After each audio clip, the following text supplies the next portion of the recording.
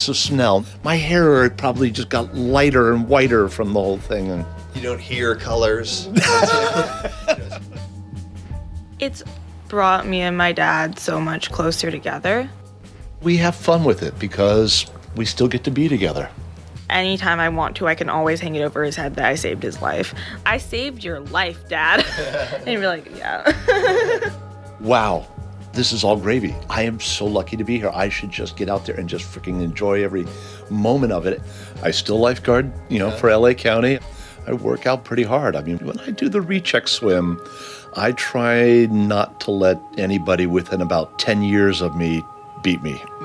Except for Diane Craner, who's just a lifeguard and just a studly little swimmer.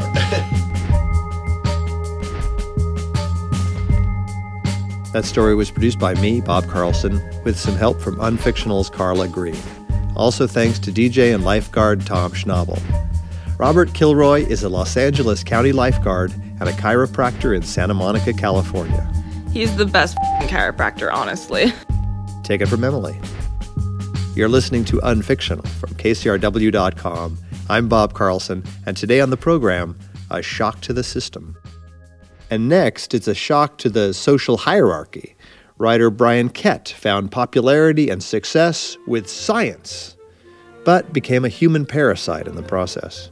From KCRW.com, it's Unfictional. When I was a kid, my mom was an anatomy professor, and my dad was a physical therapist. And both of them had made contributions to their fields that had actually advanced scientific understanding.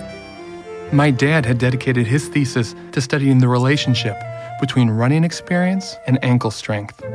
And for my mom's master's, she studied neurodevelopment in tadpoles.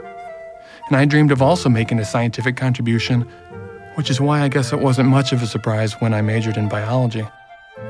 As a college freshman, I loved learning about the periodic table and the nervous system and how plant roots worked. But what captured my interest more than anything was zoology, the study of animals.